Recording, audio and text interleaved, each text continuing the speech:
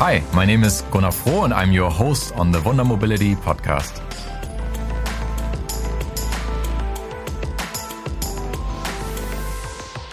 All right, welcome back to the Wunder Mobility podcast. Today is a special episode. I'm here with Corey Schmidt, Chief Revenue Officer at Wunder Mobility. Welcome, Corey. Hey, Gunnar. Well, happy to be here.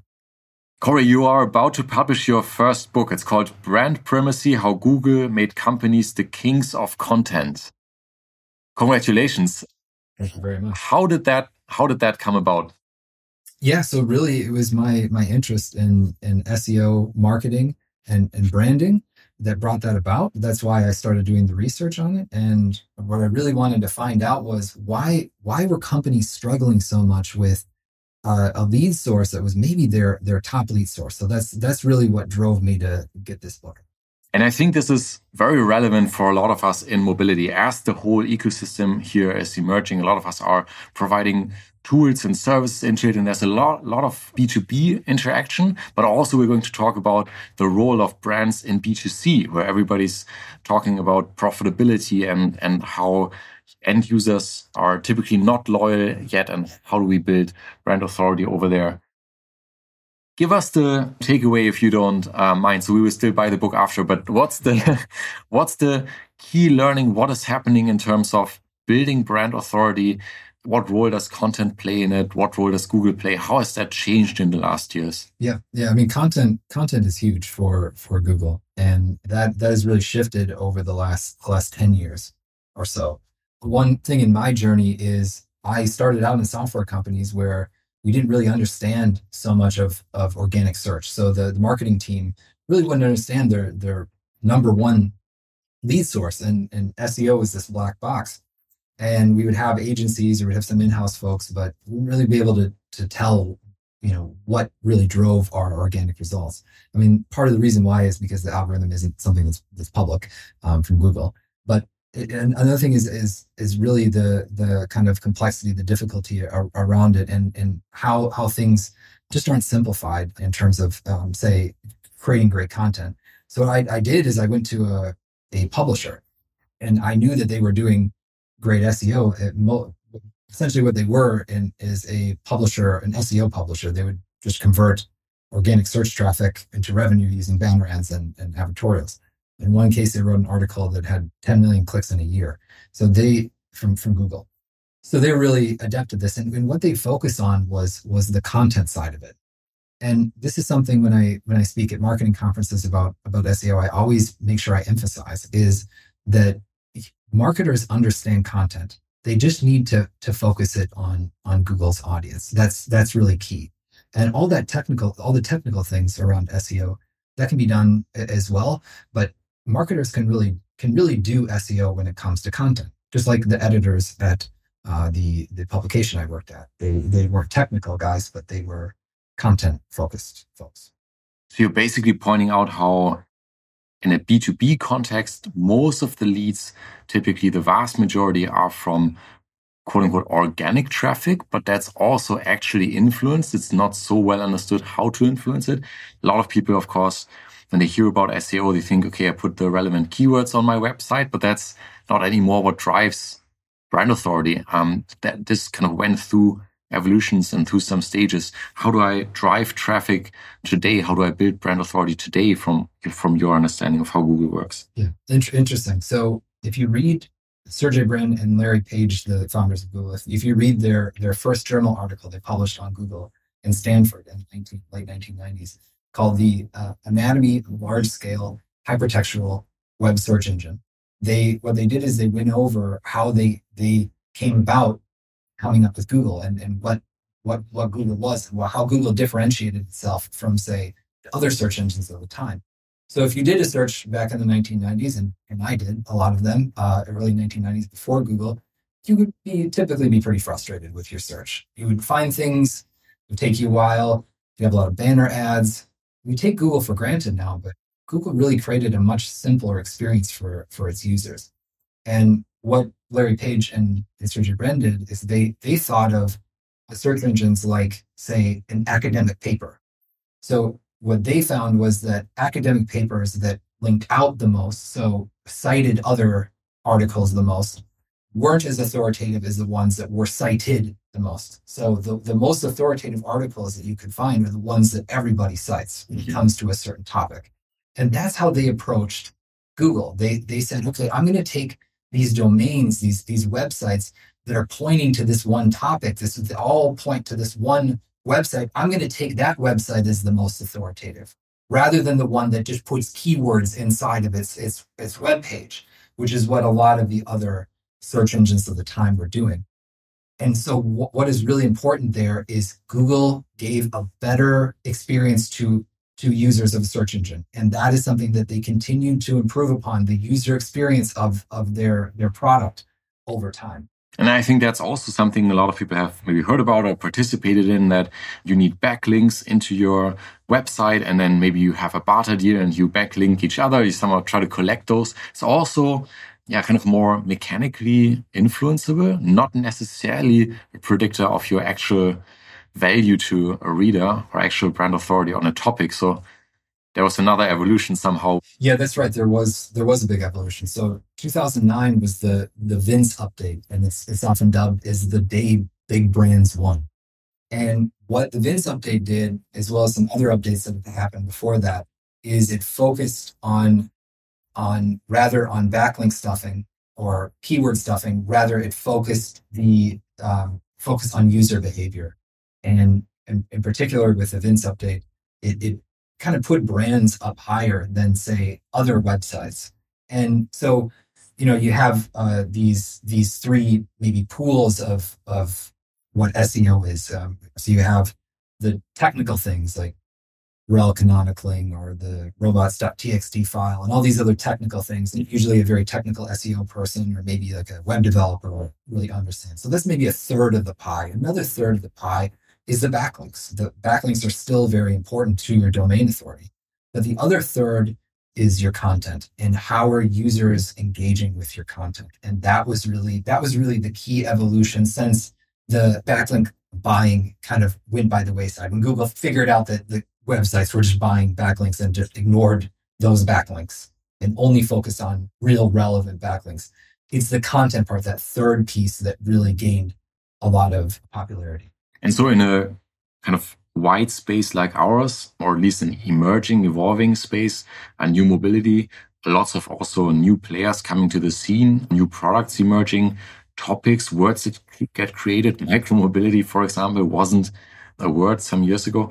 Now there's opportunity to build brand authority, to own those areas. And I think that let's talk a little bit about pragmatically how we are trying to do that in some areas here at Wunder, how we traditionally, and then things evolved when you also came in last year, and there are roles here now that didn't exist before. And we're not only spending on performance marketing and then having also some offline formats like existed before, but you put more emphasis into the creation of content in different channels to drive our authority. Can you give some examples of what's happening there now and maybe some results that you're already seeing from it? Yeah, so it's really key that you have the performance marketing, and it's usually a short-term effort, right? It does take a while to build those things, but it's by and large a short-term effort. If you don't really get that much out of it after somebody fills out a form, there's not much more that goes on from a marketing standpoint. But that long-term part, and that's really what we would call the branding part, is so key. And that's something that had been invested in before at Wunder. But what I did is I kind of focused it around these topical domain authority, the topical domain authority. So one company that did a really great job of capturing the search audience in the past was HubSpot. They're the ones after the Vince update that really started creating a lot of content for a search engine audience. And what they did is, they are in marketing automation. So what they did is they started building content for a search audience, for a certain search intent around marketing automation. Of course, they sell marketing automation. So it's basically, what is it? And then why are we the best? And then fill out a form. But what they did is they started to build content around that topic area.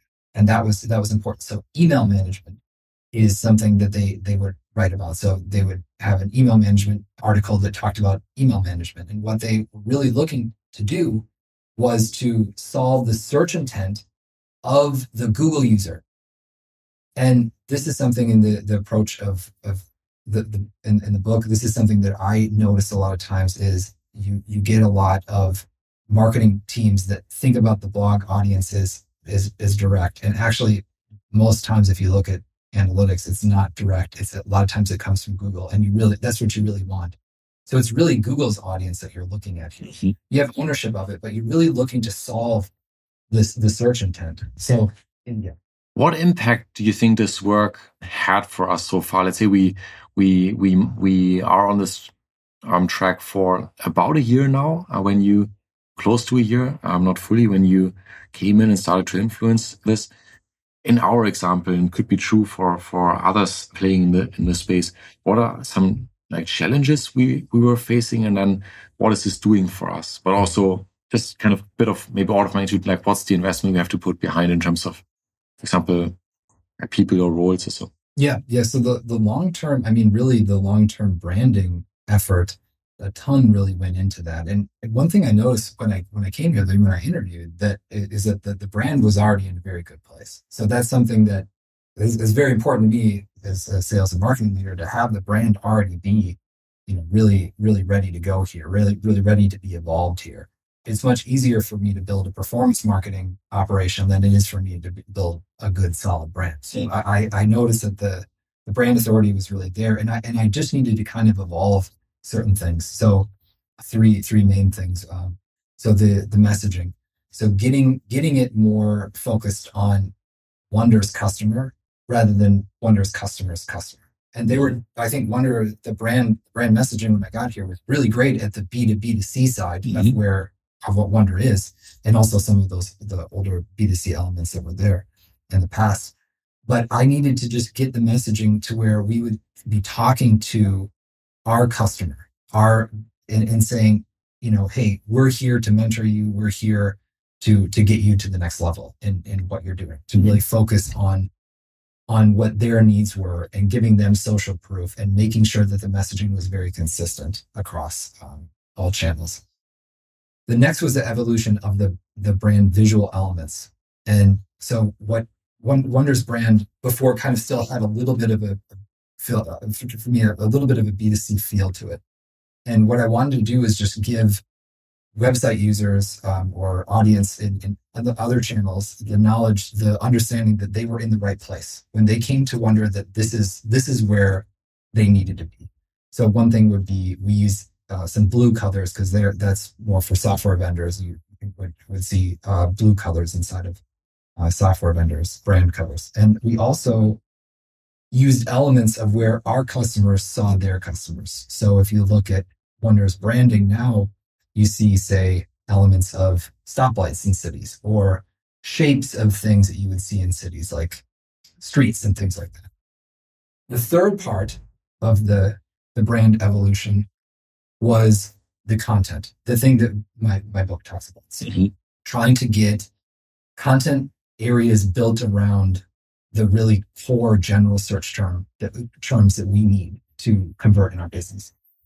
And the problem we were trying to solve with that, I think, is to drive more traffic, to have more leads in a space that is, by and large, not huge. Basically trying to drive everyone who's interested in the topic to us, and then give an impression of authority on these topics, not just directly the product, but related topics for him. Yes, exactly. And to really lower the cost per acquisition. Yeah. That's really it, and to get traffic that we normally just would never get users Google users who we just normally wouldn't have the opportunity to grab. So, if you go in the search engine, 30% of clicks go to ads. The rest of the 70, they go to the organic results. And we wanted to capture that traffic.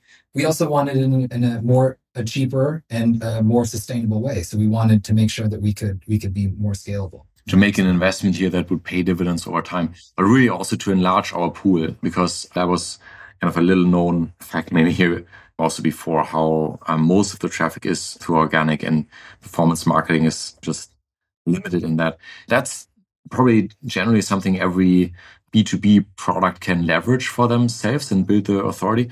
What's your view on operators and people dealing with end customers in new mobility?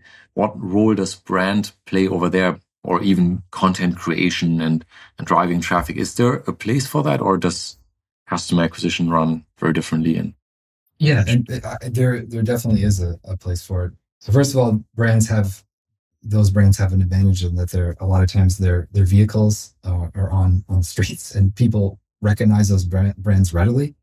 But I mean, there are other things you can do, to tell maybe the brand story, the story of the brand, and what you want the feel of the brand to be. And you can do that through a lot of different places. And one to also get more traffic, more users is social media. That would be in some of the traditional B2C channels and maybe some of the newer ones as well. So kind of getting your content there out there and making sure that it's consistent with your brand messaging, what you want to project there, and really making an investment in that and a conscious effort there. The other thing would be in CRM. So a huge advantage that operators have is they have this massive user base. I mean, they have, they can send emails, they can do in-app notifications, and that is a good place to kind of make an investment here. So, you can't tire your audience out, right? You want to make sure that you're not sending them too many messages, but maybe a trade-off could be, say, a promotion, right? Hey, we were going to do this promotion, but instead we're actually going to look at a long-term effort, which is our brand. We're going to tell our brand story here, and we're going to find a way to tell our brand story here. And maybe it's in a combination with a promotion, that's fine. But trying to use that audience, leverage that audience to get more brand loyalty, to make it stickier. So the next time they're looking for kick scooter or moped, that they go to your brand. Or that brands can then charge premium, which is known as brand equity, right? They can put a higher cost to the service because of the brand.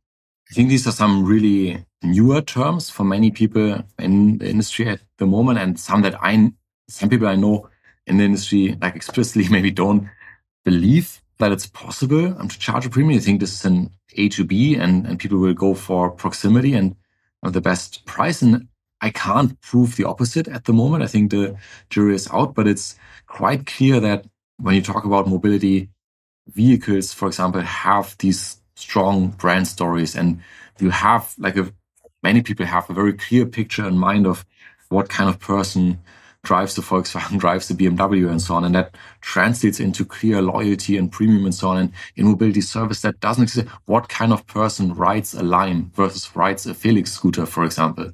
Has that even ever been formulated of what we're trying to portray there? Maybe it didn't get across, but maybe not formulated in the first place. So I think that's a very interesting story from when you take a step back, this bigger picture of profitability for operators, making these systems scale by being profitable and more mainstream. Is it necessarily just that they're all interchangeable, or can there be a brand story and then maybe a feeling associated by the consumers with riding a certain vehicle? That's currently, I think, for the most part, not the case, and maybe a big untapped opportunity. Yeah, I think huge. And you said what you said at the beginning was really important. Is who is a user of this? Who is a rider of this brand? Who is a Lime person? And really, the question really, from an operator standpoint, is who are your customers? Really understanding who they are, finding out who they are, looking at the psychographics, the behavioral things that they do, and really trying to understand what they are, who they are, what they're doing. And then that can really lead your brand evolution that you have to have. And every brand has to have an evolution. And that's really important. It's something that I really want to get across here, is that for a lot of the operators out there, it's really important that you pay attention to these things with your brand, and that you evolve it over time. A lot of times a brand is thought of as, I have a logo, I have a name, I have a domain. Okay, that's it. But it really is an evolution. The messaging, the look and feel for the users needs to match who they are. So understanding who they are first, and then, and that changes over time, who your users are, but really making sure that is then given back to the user, that they understand that, and then they have the loyalty. who they are and how you would like to make them feel. And I remember, if we talk from our own experience, within the last 12 months, one of the first exercises your team did was mapping out those personas of who our customers are. And my initial reaction when I saw some of those was that maybe it's not actually diversified enough. So how come maybe there's not a woman included, or it's like certain age groups and so on, and eventually had, but it was very skewed. And the reality is that we try to build a brand that probably more fits for everyone. In reality, the buyers of those solutions at the moment were often certain more narrowly defined profiles. So we were able to probably target better by really having those people in mind. But it was a bit controversial in the beginning because like we see a target set and we think, wait a minute, there are a few people missing. But if we really think about, go back into our own data, who these people are, they are often, target groups are more homogenous than we would like to believe, I think. Yeah, exactly. And one thing that ends up inevitably happening in marketing teams or in companies in general is the brand becomes a reflection of the company, the people in the company. There should be an element of that. But in that case, I think that's what happened, because I think vulnerability is quite diverse. So as a company, extremely diverse in terms of nationalities and everything. And then the people we're selling to, there's a lot of repetition in who currently is buying software for mobility. Yeah, exactly. And so one thing really important that you mentioned there is getting those customer personas done, making sure that you actually wrote out who they are. So if you're going to describe your customer to your friend, one or two of your customer segments to your friends, how would you describe them as a person, right? So you wouldn't describe them using psychographic language. You would say, certain things that they like to do, or what their aspirations are, things like this. Like and also, one thing that helps is also to kind of put a stock image of like what you would think would be kind of close to where they are demographically as well, and maybe like the setting that they would be in the customer persona. And that really helps everybody in the company, the product team, sales team, everybody in the company really understand the customer much better. And that helps the marketing team kind of focus on, okay, this is who we're talking to here. This is how we need to engage. And that can shift the brand. That can really help evolve the brand, because then now you're speaking to somebody and you're speaking to a person. It's about the people. And yeah, maybe in the B2B side, I think something that we do is we oftentimes, B2B brands kind of focus on themselves, right? Focus on their themselves. I think a lot of times B2C now, I think with a large amount of data, we're really looking at kind of data sets, but really who we're marketing to and the brand, the people we're talking to are people. So really that, I think those personas really help get the marketing team, get everybody else focused on the people, the customers. Yeah, and then also maybe push out the content that these people like to spend time on, so that we eventually get assigned the authority that drives the traffic. I see a lot of opportunity here. We think we also try to do a lot. We're still learning a lot. The jury is out as to whether brands will really play a big factor in new mobility on the consumer side. I think in the future, I think that's fair to say, but I hope they will. I think that will drive a lot more value into the industry. You're going to publish the book, I think, in the summer, in time for vacation time. Brand primacy, how Google made companies the kings of content. So anybody who's interested to learn more how that actually works nowadays, how that evolved, this could be a good one to take on vacation. Thanks for spending the time today on the podcast, Corey. Okay, thanks, Gunnar.